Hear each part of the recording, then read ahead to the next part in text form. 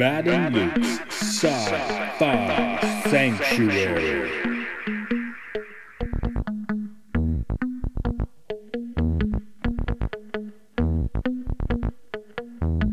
The year is 3013. The galaxy is scintillating in the mellow light. Two galactic pilgrims seek out vistas in the samurai future to bring forth the unity of the cosmic shaman. Opening the door of the pantheon of mystics, the evil sorcerer wizard powers the engine of science, seeking to forever alter the sacred balance, traveling on effervescent balls of summer fire. This week, roll up for the Magical Mystery Tour.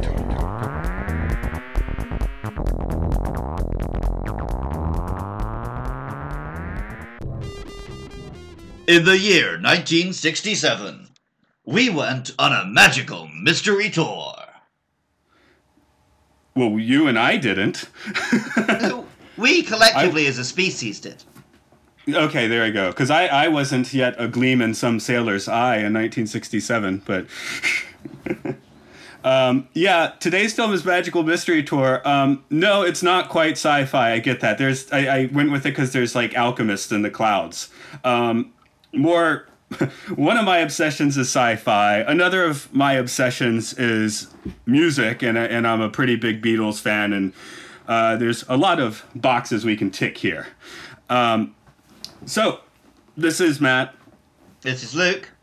And welcome to... Oh, you're going to start it? Go ahead. Welcome to our... Sci-Fi Sanctuary. A little backwards today. I do love this film, but the real thing we have here is we have a guest today who just converges on so many of the best things about the 60s. For the art scene, he was friends with Yoko Ono early on when she was doing some of her first avant-garde art. He ended up being Moonwatcher the Ape in 2001 A Space Odyssey, which definitely makes him some sci-fi royalty.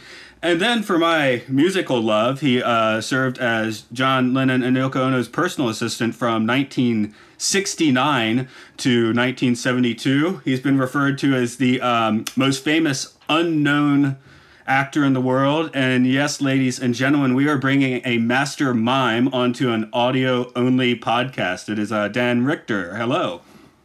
Hi there. How you guys doing?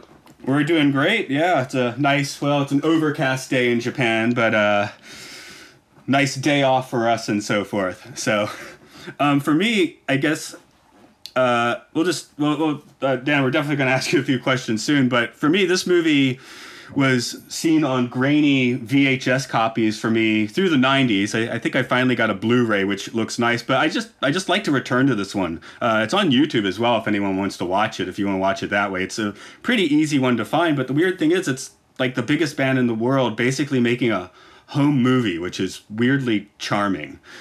Luke, I think this is the first time you've seen it? Yeah, I mean, of course, growing up in the UK, I was aware of this and of the Beatles, but this was my first time actually watching it. Have you seen, like, footage with them or anything to speak of? Yeah, of course. Like, there would often be documentaries, or I'd see them on, like, Top of the Pops 2 and stuff like that. So, of course, I've seen a fair amount of Beatles stuff. Yeah. And Dan, when did you first see this one? Magical Mystery Tour I saw when it came out in London. I was in London at the time, and I would see the Beatles at parties and things like that, and at friends' houses.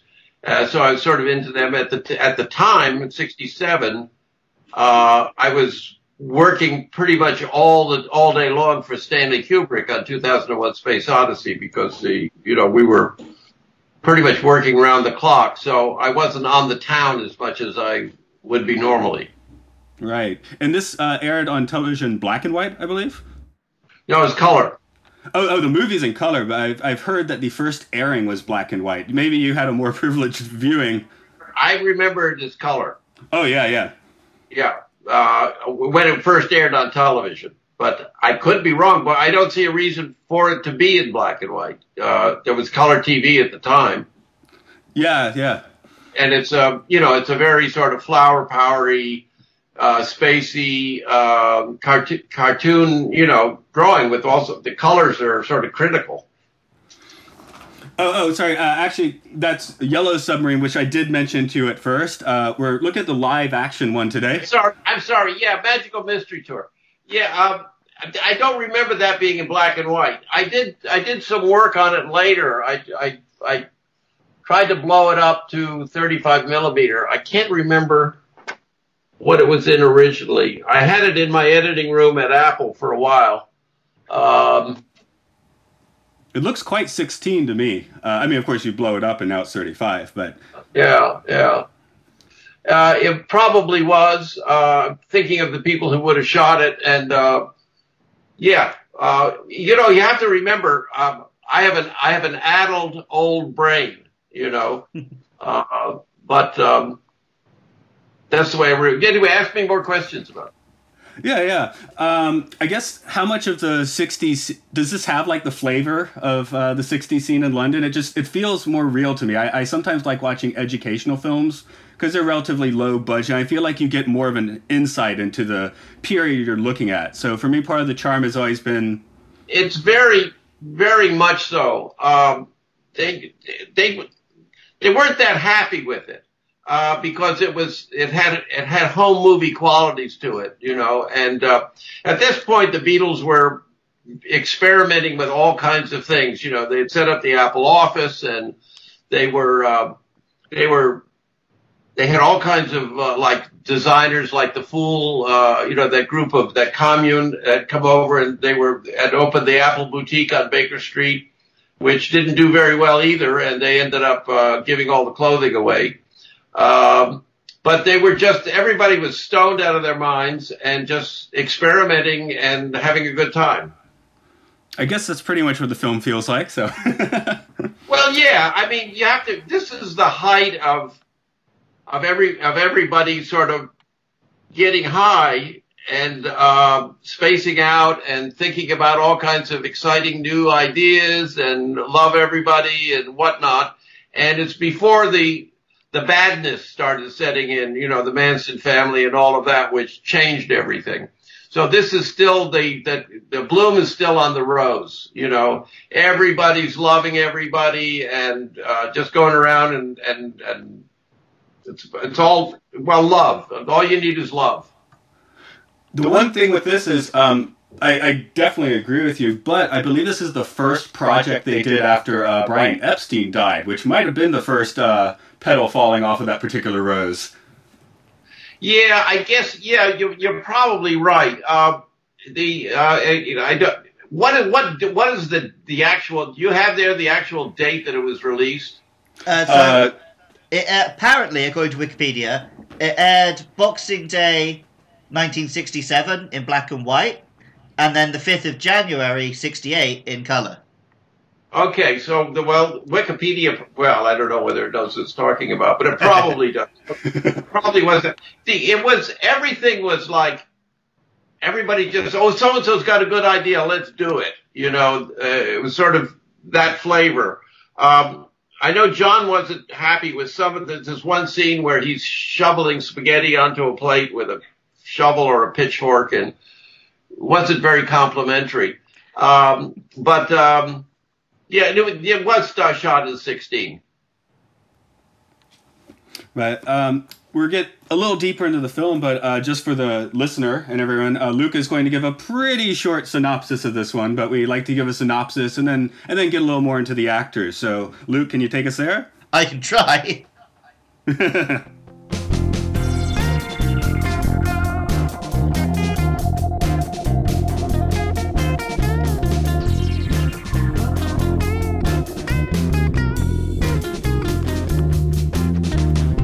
Those on the path, remember the vow. Be aware and authentic to where you are now. Virile hides the marsh crocodile in veils of mystery.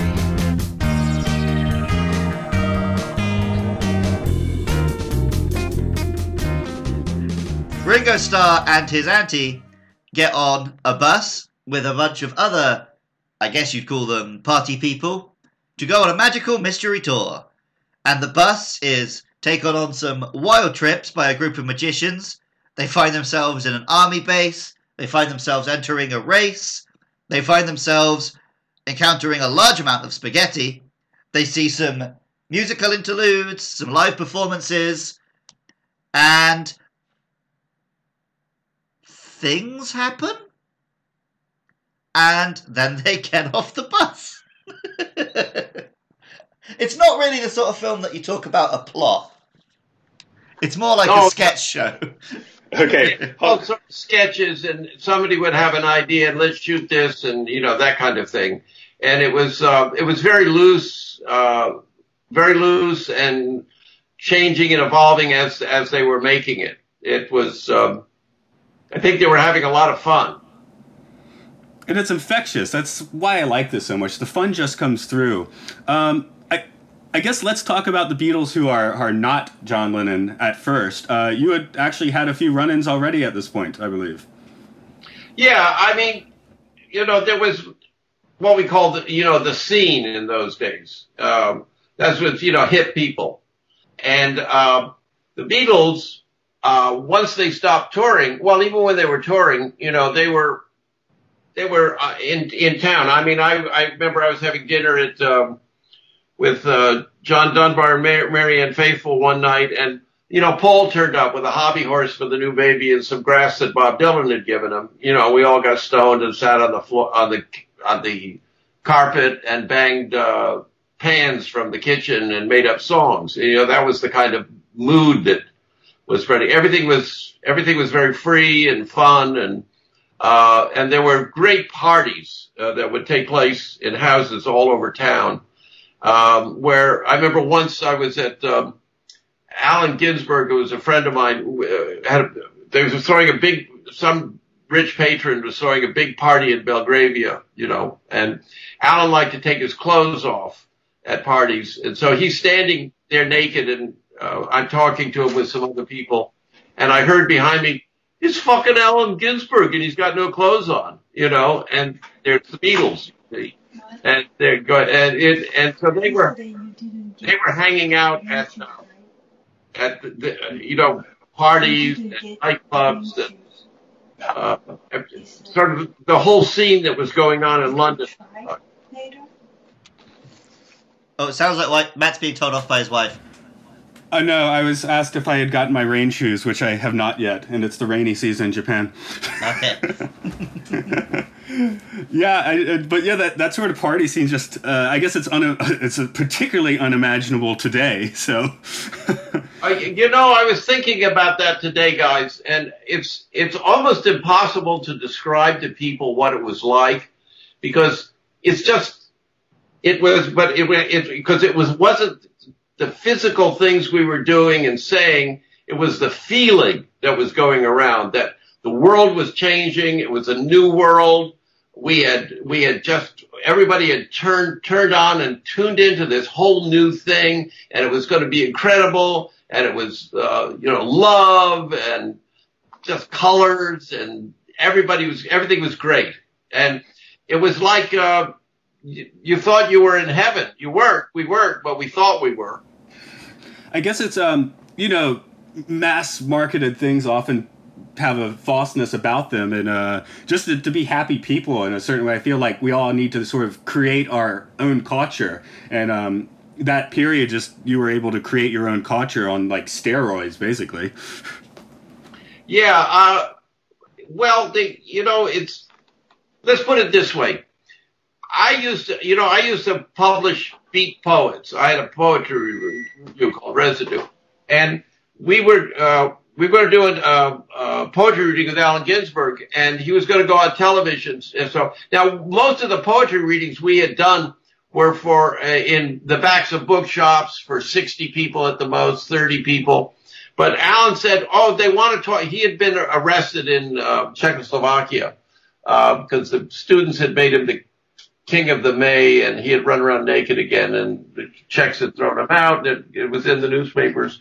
And so he was going on the national news in England, So we said to him, Allen, we'll get an address. You tell people, and we'll get lots of people to come to a poetry reading. So I was looking for a place with my wife Jill, and we were smoking a joint over in Hyde Park, looking across at the Albert Memorial there, and there was the Royal Albert Hall, this gigantic hall that holds 4,000, 5,000 people, and it was good grass, So anyway, we went in, and I said to them, how much does it cost to rent this place? And they said, well, you're in luck. There's been a cancellation for about 6 days from now, something like that. And we had a little bit of money because Jill's family had just cashed in an insurance policy that they had set for her. So we wrote a check, put a deposit. Alan went on the radio that night and the television that night and said, everybody's got to come to this thing.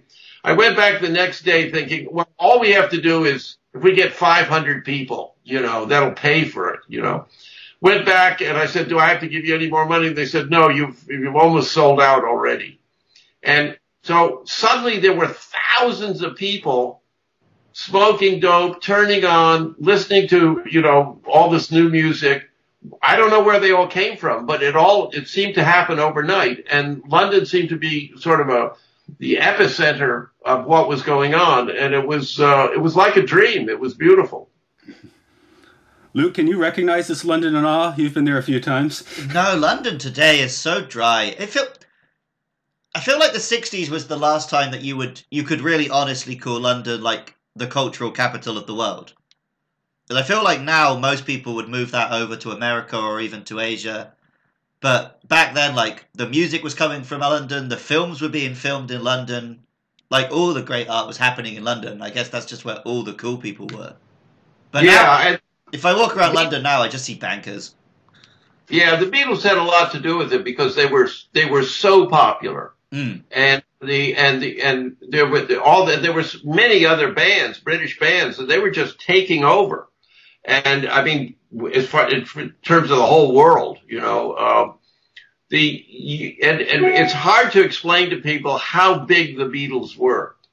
They were much bigger than the music world. They were just the biggest thing around. It doesn't matter what it was. They were bigger.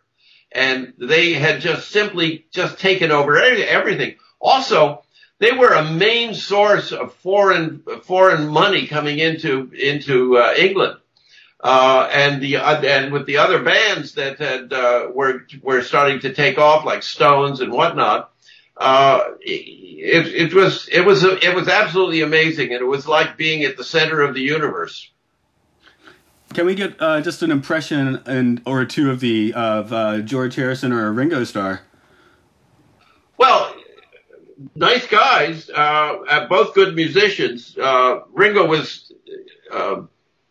I didn't see them as much as John, but I knew them pretty well. I saw a lot of Ringo because I had an office at the Apple office, and Ringo had one there too. And so I would see him, have lunch or do a couple lines or something like that, hang out. George was a quieter soul, but very, very sort of spiritual and thoughtful, wonderful, wonderful man. And, I'll give a perfect example. If you want the comparison of the two, I was showing any film that had to do with the Beatles, for the Beatles, I would take to the Cannes Film Festival.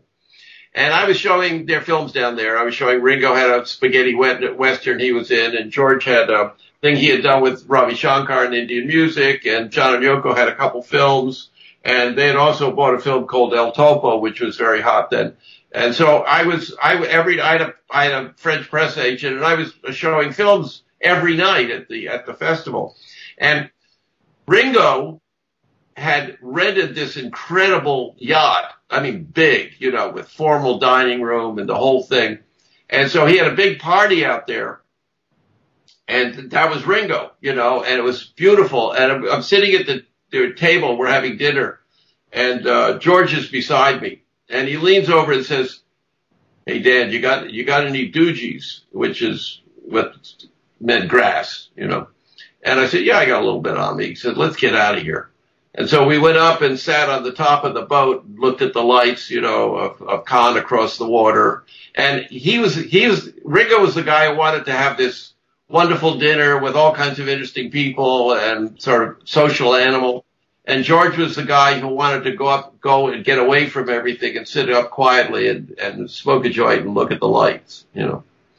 It really shows you who the two people were, gives you a good idea of the difference between them.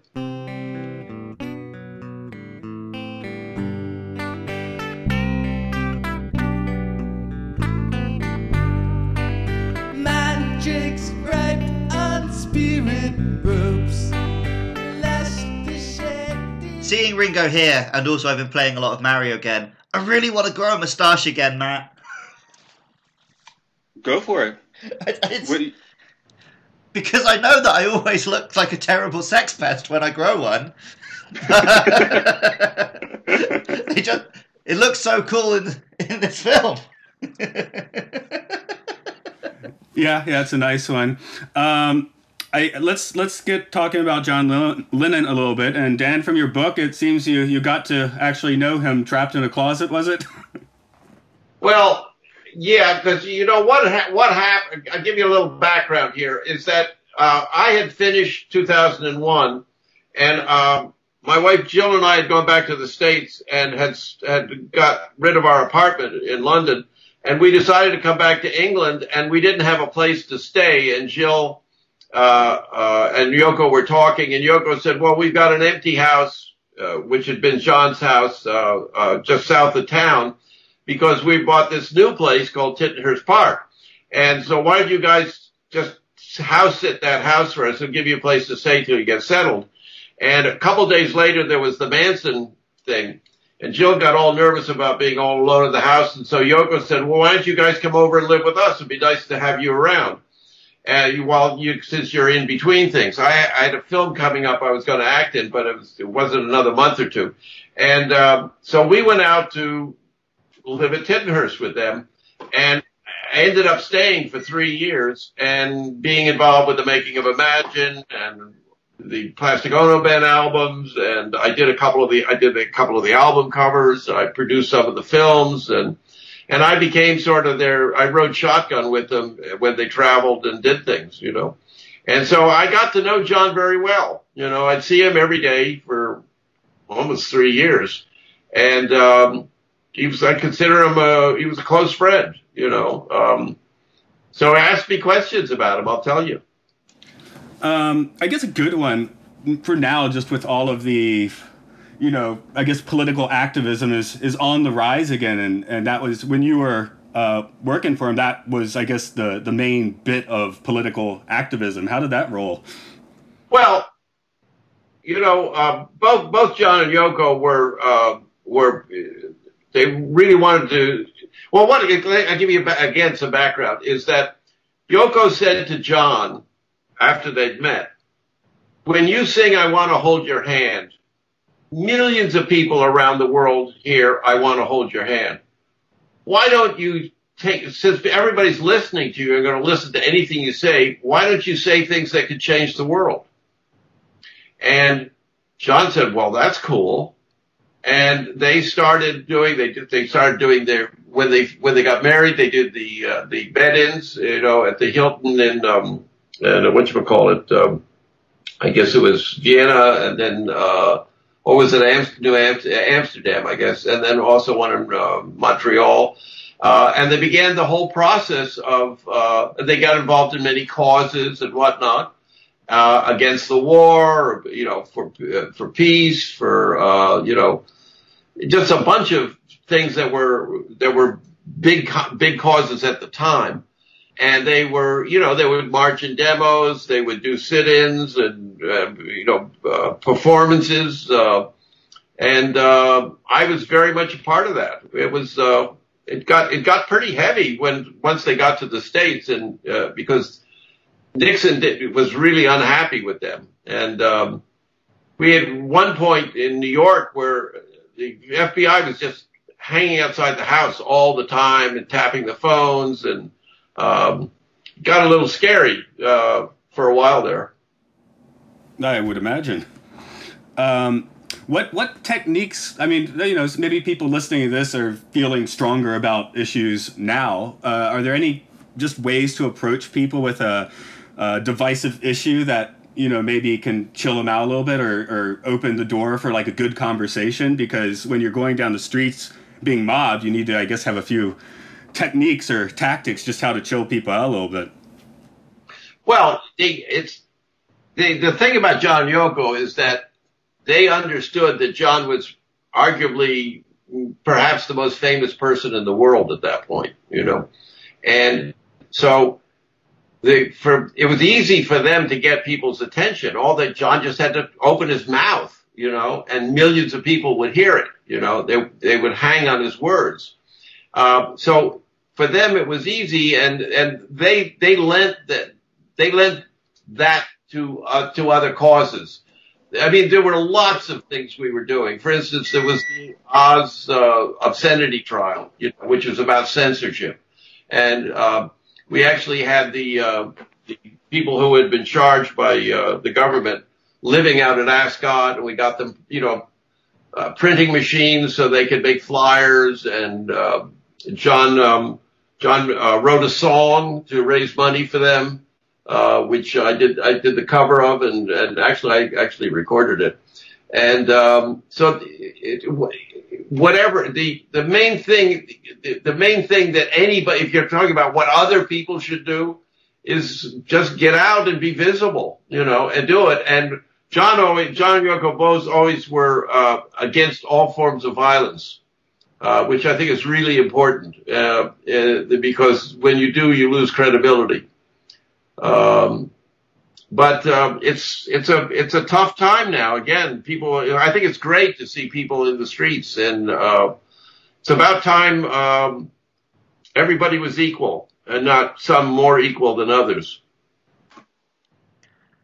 So something you often hear a lot these days, whenever any kind of celebrity or musician or actor tries to speak out on an issue, people are always, they're giving it like, oh, I don't listen to you for these opinions. I'm here for your music. Don't get political. Was there a lot of that kind of pushback to John back in the day? Absolutely.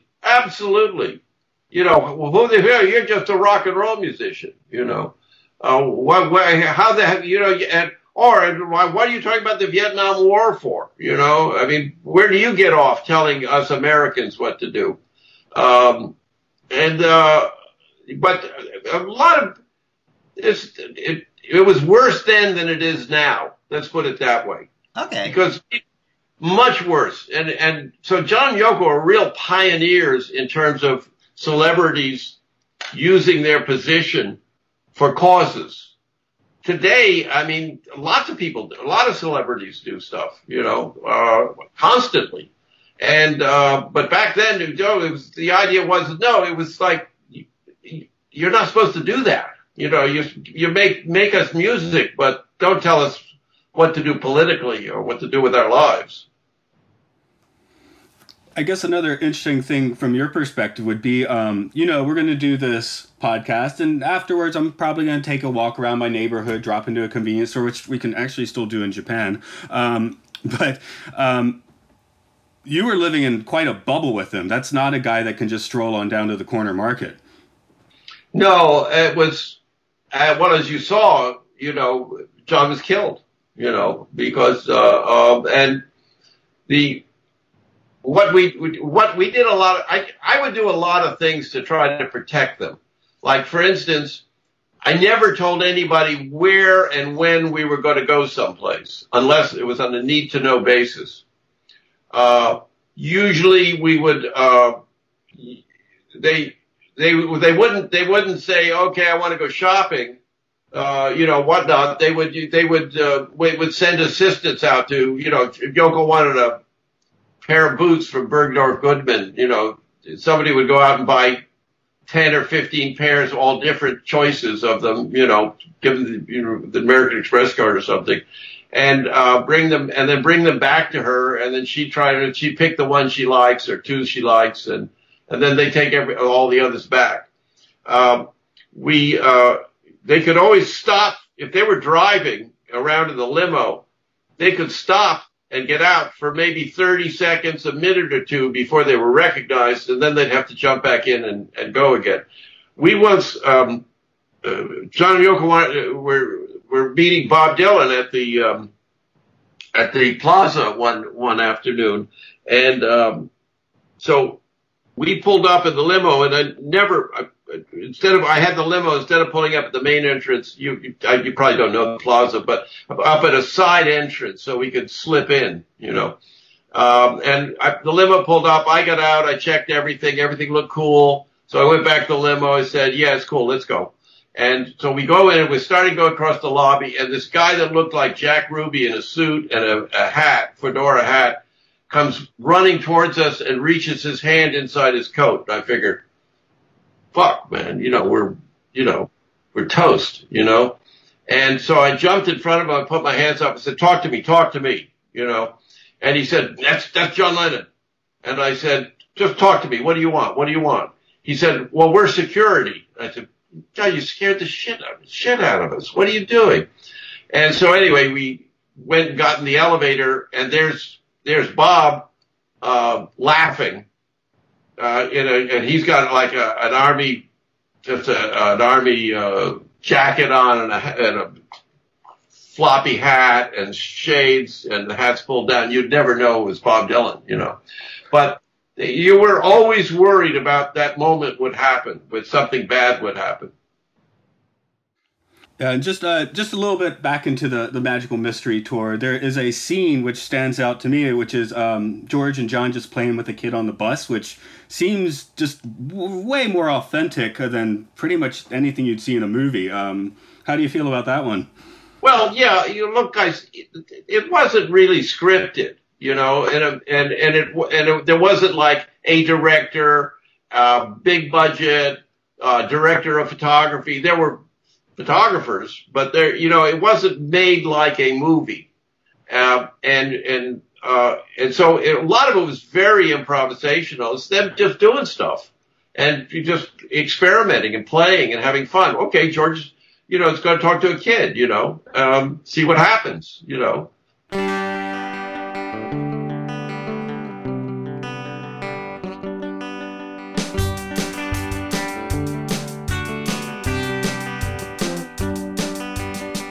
White passage eastward until you had dwelled.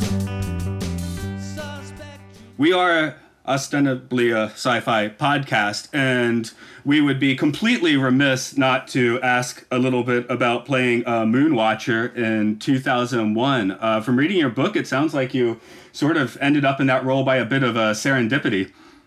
Yeah, I wasn't looking for a job in pictures at that point. I was doing experimental performances, sort of avant-garde art stuff, which is where was my want at the time. And I was also publishing beat poetry and doing poetry readings at events. And through mutual friends of Stanley and Arthur Clarke, Stanley Kubrick and Arthur Clarke, through a mutual friend, and a producer friend of mine said, I was just talking to this guy, Mike Wilson, who works with Arthur Clarke, and he said, and he and Stanley were saying the opening of 2001 has a scene where it's all just early man, some mayonnaise, and they've been trying to do it for 2 years, and everything they've tried hasn't worked, and then they thought, well, we've never talked to a mime. How do you find a mime? So my friend said to this guy, well, I know the best mime in town. It's Dan Richter, So I got asked to come out and have Stanley pick my brain. So I went out and I thought that was really cool. I mean, I knew Stanley's work, is amazing, great genius. And I thought, okay, so I didn't go out looking for a job. I just went out to let him pick my brain and get a chance to meet this great guy. And we got going. He explained to me what his problem was and whatnot. And I said to him, well, your problem is you have to create a willing suspension of I was really cocky. I was in my 20s, so you have to, willing suspension of disbelief. I see it as an acting problem, not a moving problem. You gotta get motivated, creatures up there that the audience react to immediately. And I could do that. I could show you how to do that. And he said, well, what do you mean? And I said, well, the audience will believe what they see if it's motivated and grabs them. So that the way you not see the costume is by really good performing, which comes from motivated acting. Because you got to grab him by the throat or the balls or whatever you want to say right away. And so I showed him, he said, well, that you talk good, but I don't know, you don't have much of a resume or anything. And so I said, give me 20 minutes, a stage, a leotard, black leotard, and 2 towels, and I'll show you. And so he said, we can do that. And I went and I put a leotard on. I stuffed the towels inside to change the shape of my body a bit, build up my shoulders, and I played a character. I had a character I like to play called Joe, who's sort of paranoid, aggressive, not that bright. So I told Joe, just be a monkey, be an ape. And Joe didn't like the idea, but, he did it anyway. And I went out and I let Joe be an ape. And Stanley loved it. And then I went back and then I played a very timid character I have that's very nervous. And I went out and played that character. And I explained to him, and he loved that. And I said, it's like Snow White and the Seven Dwarfs, sleepy, dark, dopey.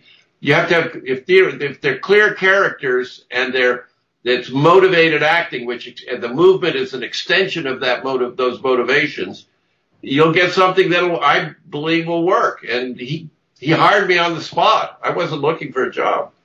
And he gave me 8 months to develop it, which took a long time.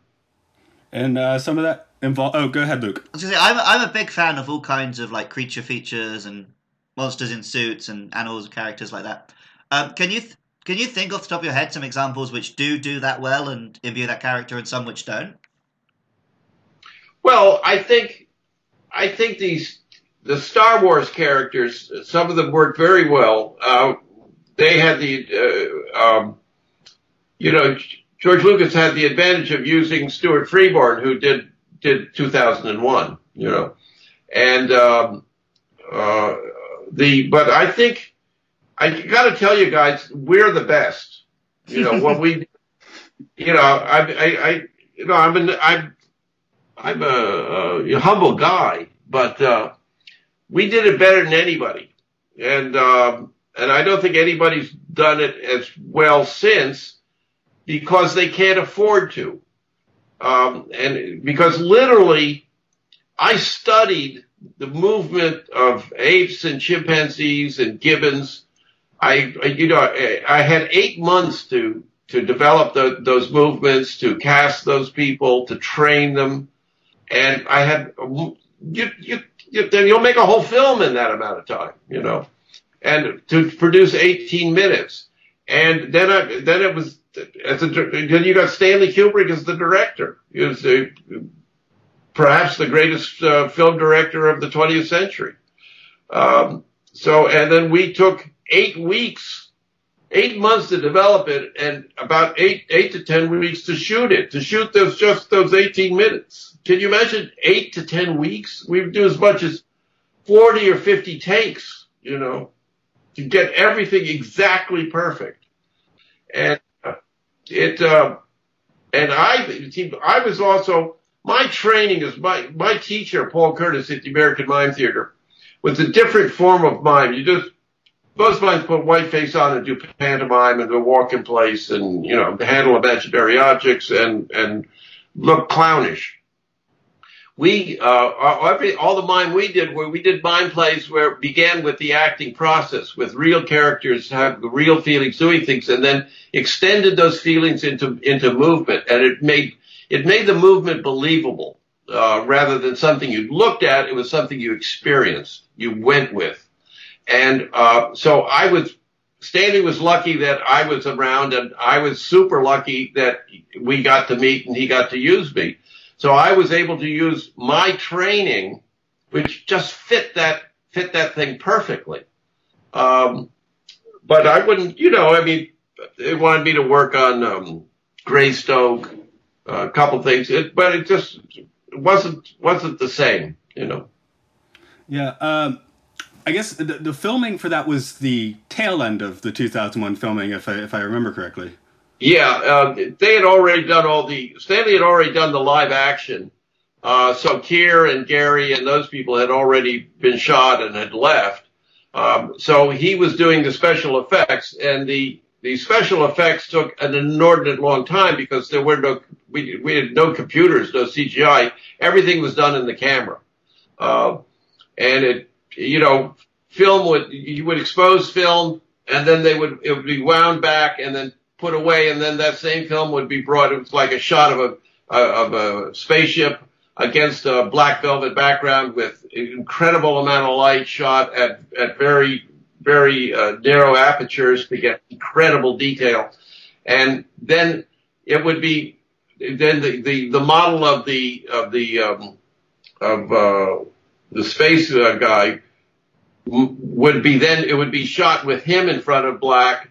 The same film would be exposed, so he would now be on the film. It was all done in the camera. It was incredibly meticulous, and we were way over budget. The guys at MGM, who were the studio that was behind it at the time, were having cat fits. Wow. Coming into that contact with Stanley Kubrick, we're looking at a very enigmatic film, like deep science concepts. You could think about like hermeticism and things when you're watching this. Did he ever say anything to just like his own insight into what he was making? Because I mean, part of the charm is that it's whatever it is to the watcher. But no, we would talk. I mean, Stanley and I talked. I was with Stanley every day for 15 months, and because I also worked after we wrapped the Dawn of Man sequence, I worked on the Stargate sequence with Con Pedersen and Doug Trumbull, and also Stanley and I were trying to create an alien, and we did a lot of he would make me up and shoot me in funny ways and things like that. So we were doing that right up until the end. We never got anything that he was happy enough to put in the picture. But he was notorious about not telling people what it was about. We focused on just the actions that were being done. I'll give you an example. There's a scene where we first see the monolith, and we've been asleep, and we come out, we run around, and and then go up, and then I go up to the monolith, and I reach up and touch it with my hand. And so we were doing this, we do the shot and everything, and Stanley said, no, I want you like this. And I said, well, that sort of feels awkward. He said, yeah, but I'd like it that. I said, why? And he said, because I've already shot, and I didn't know this because I hadn't seen the shot on the moon where Haywood Floyd goes up and touches it. He wanted to match the hands. But he didn't tell me that before. Once he told me that, it was easy to do.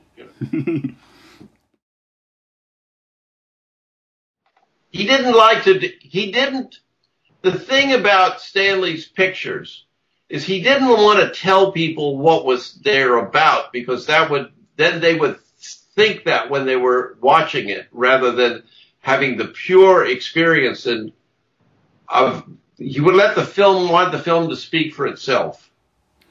And I get that, because I think Luke has read the novel. I have, purposely avoided the novel because I just love the enigmatic nature of something like this. I mean, let's put it this, we knew what we were doing, and we knew the continuity and the details of the story and what was going on. And so people are always amazed at things like, for instance, when I throw the bone in the air and then you see this satellite orbiting around the Earth that matches, that's a hydrogen bomb satellite. Now, nobody knows that. That is the first weapon with the most modern weapon, but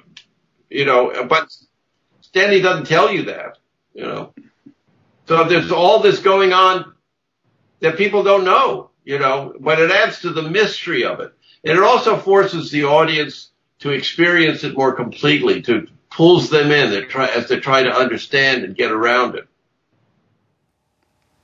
Luke, do you want to throw any questions about 2001 out? So you mentioned how, like, what Stanley Kubrick wouldn't say.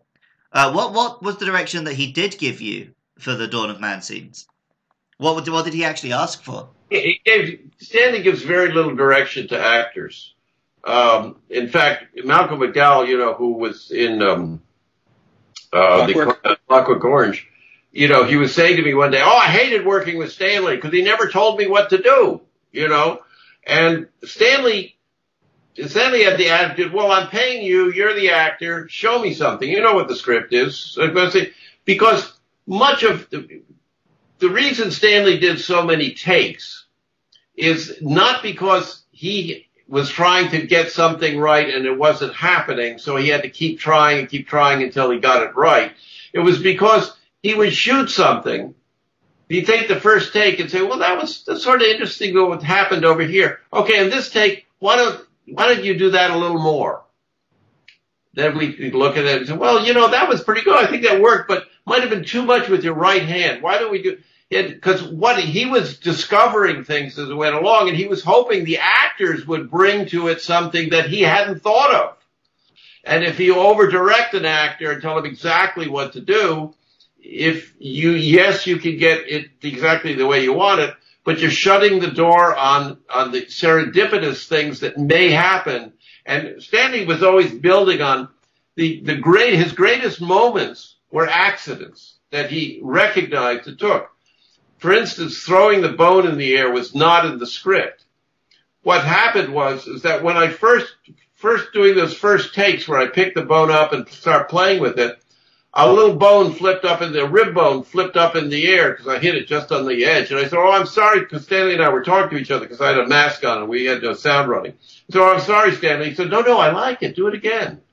So like that. So we did over the next few weeks, he kept wanting to extend that. So if you look at the actual scene now, it's like crashing of skulls and throwing them in the air and the tapir falling to the ground. He built that incredible moment from a little accident that had happened, and then by cultivating it and developing it, exploring it.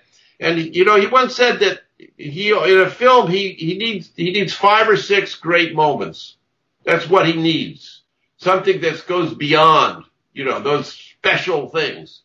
And that it's not, to him, it's not taking the script and just making it as best you can. It's taking the script and using that as a starting point for things you will discover, and hopefully you'll discover enough really special moments which you can enhance and develop, so the film will be wondrous.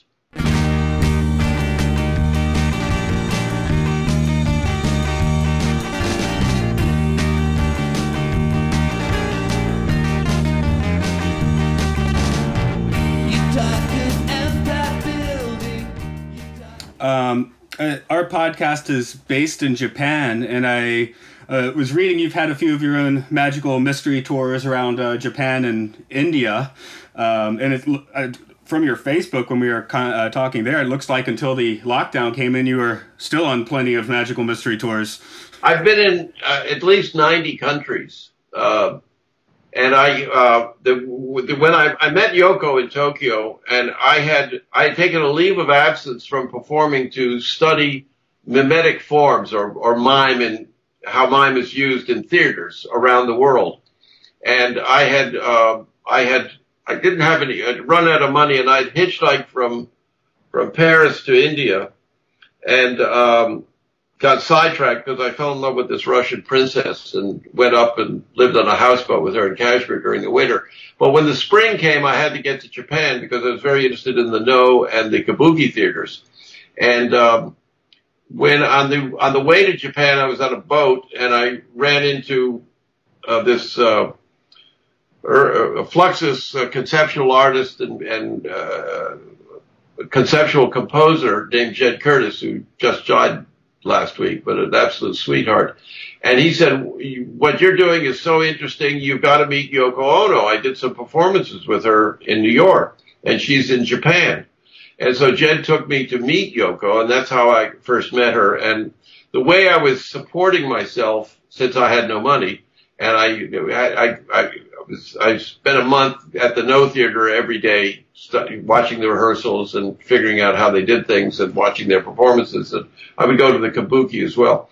Is that I would, I had a flag. I would stand on the street by, I guess it was by Shinjuku or Shibuya, something like that, by one of the big subway stations, and I would write a poem for anybody or do them a dance, and if they would give me money, and so I needed this big flag, and I'd written this poem, and Yoko translated it into Japanese, and her then husband Tony Cox was a good calligrapher, and he wrote it out with ink on the canvas, which were hung from bamboo poles, which I could set up, you see, and so I had a wonderful time. I loved Japan. I absolutely adored it. And I love sushi, so I was in heaven. Yeah, the romanticism of being a world traveler is amazing. But in my own life, I felt like a gravity's pull towards just this Nagano Valley, and I barely want to leave it. But yeah, I love it. Well, it's a wonderful place to be. I think you're very lucky. Yes, especially now. But yeah, tell me about it. We got a bunch of idiots over here running. It's like the lunatics have taken over the asylum, and people are dying, dropping like flies. Yeah. I guess since you've been in contact with so many people, people we all know, what are a few of the life lessons that you could share, I guess? Well, the thing about it depends on what you want to learn from life. The thing is that I think it's important to know who you are, because if you don't know who you are, you won't know what you want to do or what can make you happy, and you can't have good relationships because you have no idea who you are, and so you're not representing yourself accurately. So I think self-knowledge is very, very important. And I also think it's really important to pay attention and to listen, to hear what's going on around you and hear what other people are saying, and value everybody. Give everybody the same value. Yeah, those certainly sound like words to live by. And then for me, yeah, that key actually has been living in Japan. In America, I could just never get my head out of myself, whereas, or at least not in a profound way, whereas Japan just seems to be a nice place to do that. Yeah. Well, it's such a rich culture. I don't know. I love Tokyo. I have a lot of Japanese friends. That sounds terrible to say that I have a lot of Japanese. That's like I have a lot of black friends. I have a lot of friends, all shapes and sizes and colors and dispositions. But I guess we do need to be wrapping up, actually, because I have an appointment today. But Dan, you've written 2 notable books. Can you tell the good people a little bit about those? Yes, the first book I wrote is Moonwatcher's Memoir, which basically is a memoir about me, but focuses on the period that I was working with Stanley Kubrick. The purpose of it, Arthur Clarke and I were talking, and he felt that I should write down how we had made the opening of 2001, because Stanley had just died, and we felt that he and I were the only 2 people who knew the whole story of the opening, all the things that were done. So that was the purpose of that book, and people seem to like it, and it's out of print, so it costs a lot of money to get one, but it's still on Amazon. And the other one is I did pretty much the same thing with John Yoko. It's another memoir at which it talks about me. I sort of through my life, rather than about them. And but then because it covers that period, it's a lot about them, and it's a lot about them from my perspective. Not as a fan, but just as a friend and a artistic comrade passing through. And that's called The Dream Is Over. And that's also on Amazon. And I got through that one in about 2 days, so I will vouch for it being a pretty good read. Good. Well, I tried to keep it short. You know, Yoko said, you got to keep things short. People have short attention spans these days. And she was gracious enough to do the opening, the foreword or whatever it's called. And I don't know. Yoko's an old friend, you know. It's and I'm glad to see that she's getting. You guys probably don't know because she's so well known now and appreciated, but she was the butt of so much. They treated her terribly when she and John first got together. I mean, just terribly. And they said terrible things about her. The press was terrible to her. She's gotten past that, and people appreciate that she's a very unique artist who has made great contributions to culture. And continues to create today. Absolutely. Absolutely. Well, winding down a bit, we would definitely thank you. Just so many amazing stories. Yeah, Magical Mystery Tour is a bit of our red herring today. Just seemed like a good entry point, and we've done 2001, but revisiting in this way has been fantastic. So, well, Magical Mystery Tour really represented the Beatles at their freest before, you know, the pressures of life came in on them in business, and you know. When there was a couple of years there in London where they were everybody was free and just doing what they felt like doing, and were all excited and full of ideas and saw a new world coming. And the Magical Mystery Tours, it comes from that, you know, of that. And as people down the pike, of course we weren't there, but I feel like it's just a way to feel a little sliver of that vibe. So you will really get that vibe from that, and I think that's one of the most important things about it now is that you could, just by watching it, as you said, I guess it's on YouTube, you'll get a sense of what was like back then. Winding down, Luke, you want to give spit out the letters today? Yep. Well, if you've enjoyed listening to this podcast, you can find it on all of that internet stuff at MLSFS Pod. And please check out the 2001 episode if this is your first time listening. I think we genuinely start that episode by saying we couldn't tell if they were real apes or not. So that's about as much a testament to your work as we could possibly give, I think. So thank you again, Dan. Okay, well, my pleasure, guys. You take care, and I had a good time doing this. Yeah, thank you so much. We'll get this rolled up in a few weeks for you, and I'll send you a link when that is there. Thank you. All right, good luck with it. Good luck. Take care. Amazing. Thank you. Thank you so much. All right, bye-bye. Bye. Okay, Luke, you want to send the other folks out of our sanctuary? Okay, well, why don't you, the listeners at home, hop on your bus and go on a little magical mystery tour of your own out of our sci-fi sanctuary.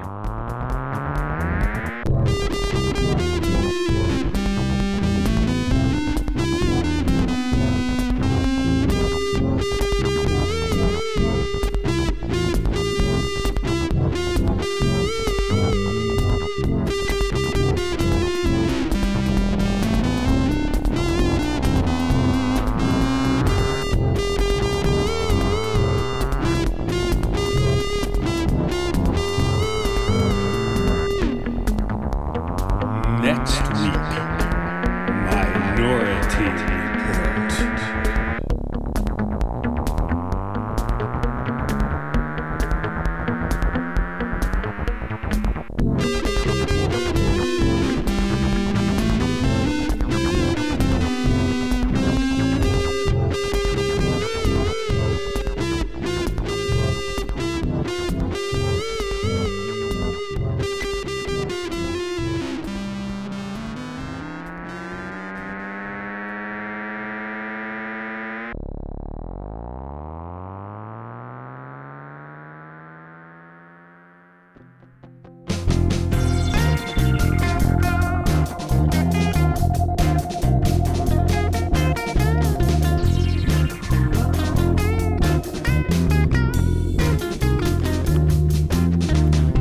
Those on the path remember the vow. Be aware and authentic to where you are now. Virile hides the marsh crocodile in veils of mystery.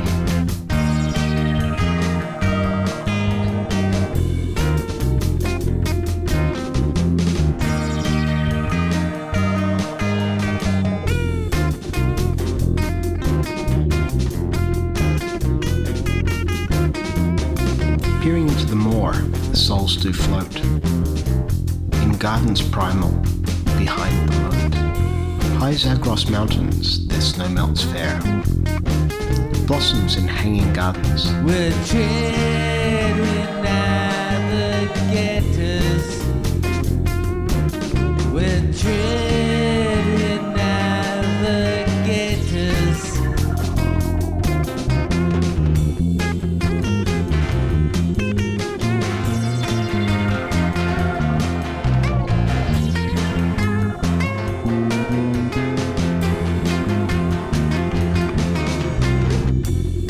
Tradewind navigators on Altair's celestial hook.